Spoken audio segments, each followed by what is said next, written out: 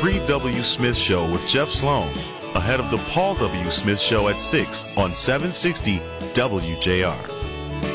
All right, welcome back. Well, we all know prices are higher these days on everything. Well, you know what? Including on pet food, dog food in particular. We've got Benji Jones. He's a reporter for Vox. He's just published a story in Vox called Why Pet Food is So Doggone Expensive. Well, we want to know. Tell us, Benji. Yeah, so the disclaimer is that I have a dog, so this is a very personally irrelevant story, and I got into it because I was finding myself paying $300, $400 a month on pet products, including dog food and treats and so forth.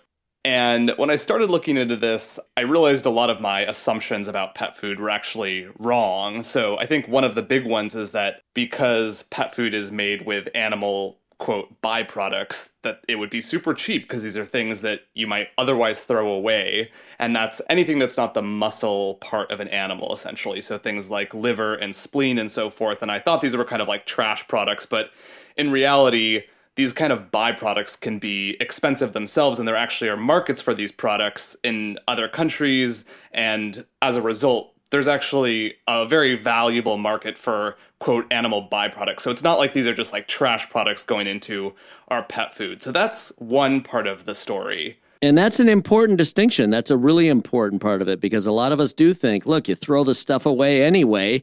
You know, why do we need to pay more for it now that you're putting it into the dog food, but why pay more? So I'm glad you made that distinction.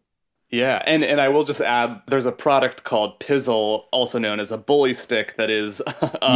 Yes, I think, we don't even need to go further into what part of anatomy that is, but suffice to say, you don't want that stuff going into your burger, that's for sure. Yes, so it is basically the private parts of bulls. I'm sorry, I did go there. You did. You couldn't help yourself. I couldn't help myself. Because my dog is obsessed with them, and as many dog owners will know, they're extremely expensive. You're paying like $15 or $20 for a single one of these things, and again, they're quote byproducts, but they are a high-value piece of meat, and there's only one of them per animal, and so There are kind of these hidden reasons why these byproduct meats can be so expensive.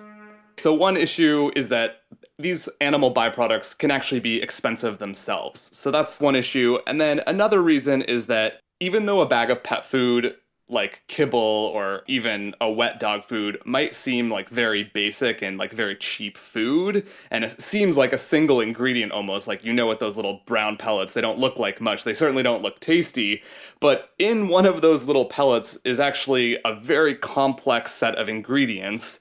And that's because dogs and cats need to be able to eat only those food, only that kibble, and survive. So it's the complete nutrition for an animal in the same way that infant formula is the complete nutrition for an infant, or Soylent or other products might be the complete nutrition for humans. Right. And that just requires pretty complex engineering to create those ingredient lists. And not only does it need to be the complete nutrition, it also needs to last for a very long time, because a lot of pet parents are not super good at making sure they are preserving their foods appropriately. And it also needs to be edible for dogs and not smell so bad for humans. And so all of which is to say, there is a very complex equation that goes into kibble, even though it looks very basic, and that complexity comes at a cost. But Benji, that complexity has always been there. I mean, 5 years ago, that complexity existed, and before then, so that didn't change. Yes. What changed that made our dog food so doggone expensive?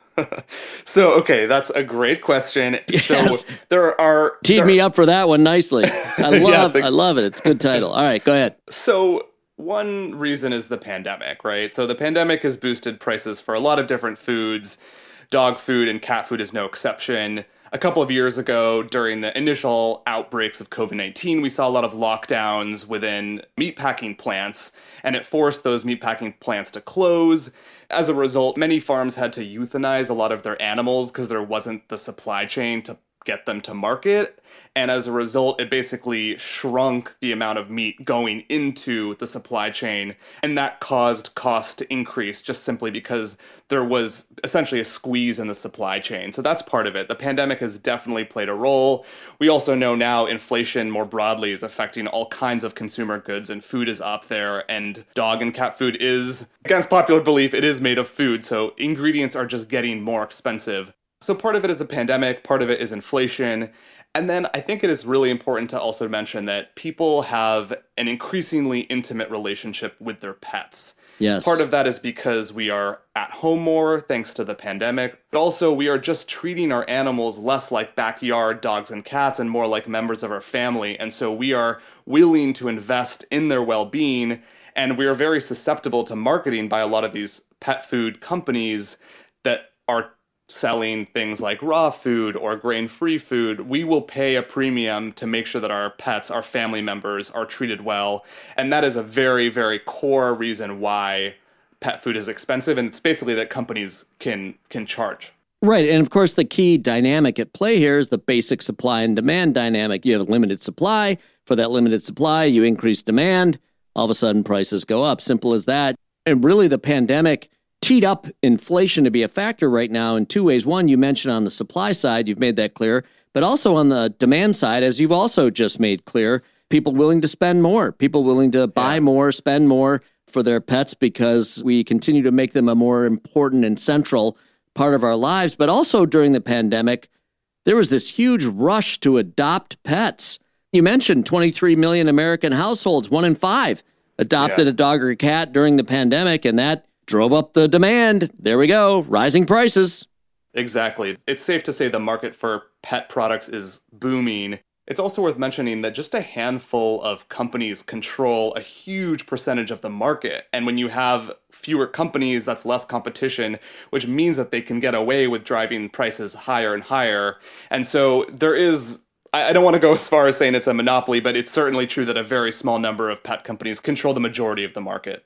Yes. And so it begs the question, is this a kind of a, momentary snapshot in time as it relates to increased costs, like a lot of things in life these days, inflation being the major factor that it is broadly? Or are there things on the horizon that you see being done about this or trends occurring now that start to reverse this condition? Yeah, so I do think that there are some of what we've talked about is temporary. So COVID-related issues in the supply chain, to some extent, inflation more broadly. And I also think we're not going to see the same boom of pet purchasing or pet adopting that we saw during the pandemic. So we could see a little bit of an ease in that from that sense. But I do think that there's this broader trend of people caring more about the health of their pets. And so I think the trend is that we are going to see more and more expensive foods. It's just a question of how fast that the prices are going to go up. Yeah, Benji, you got to stop spending all that money on the pizzle.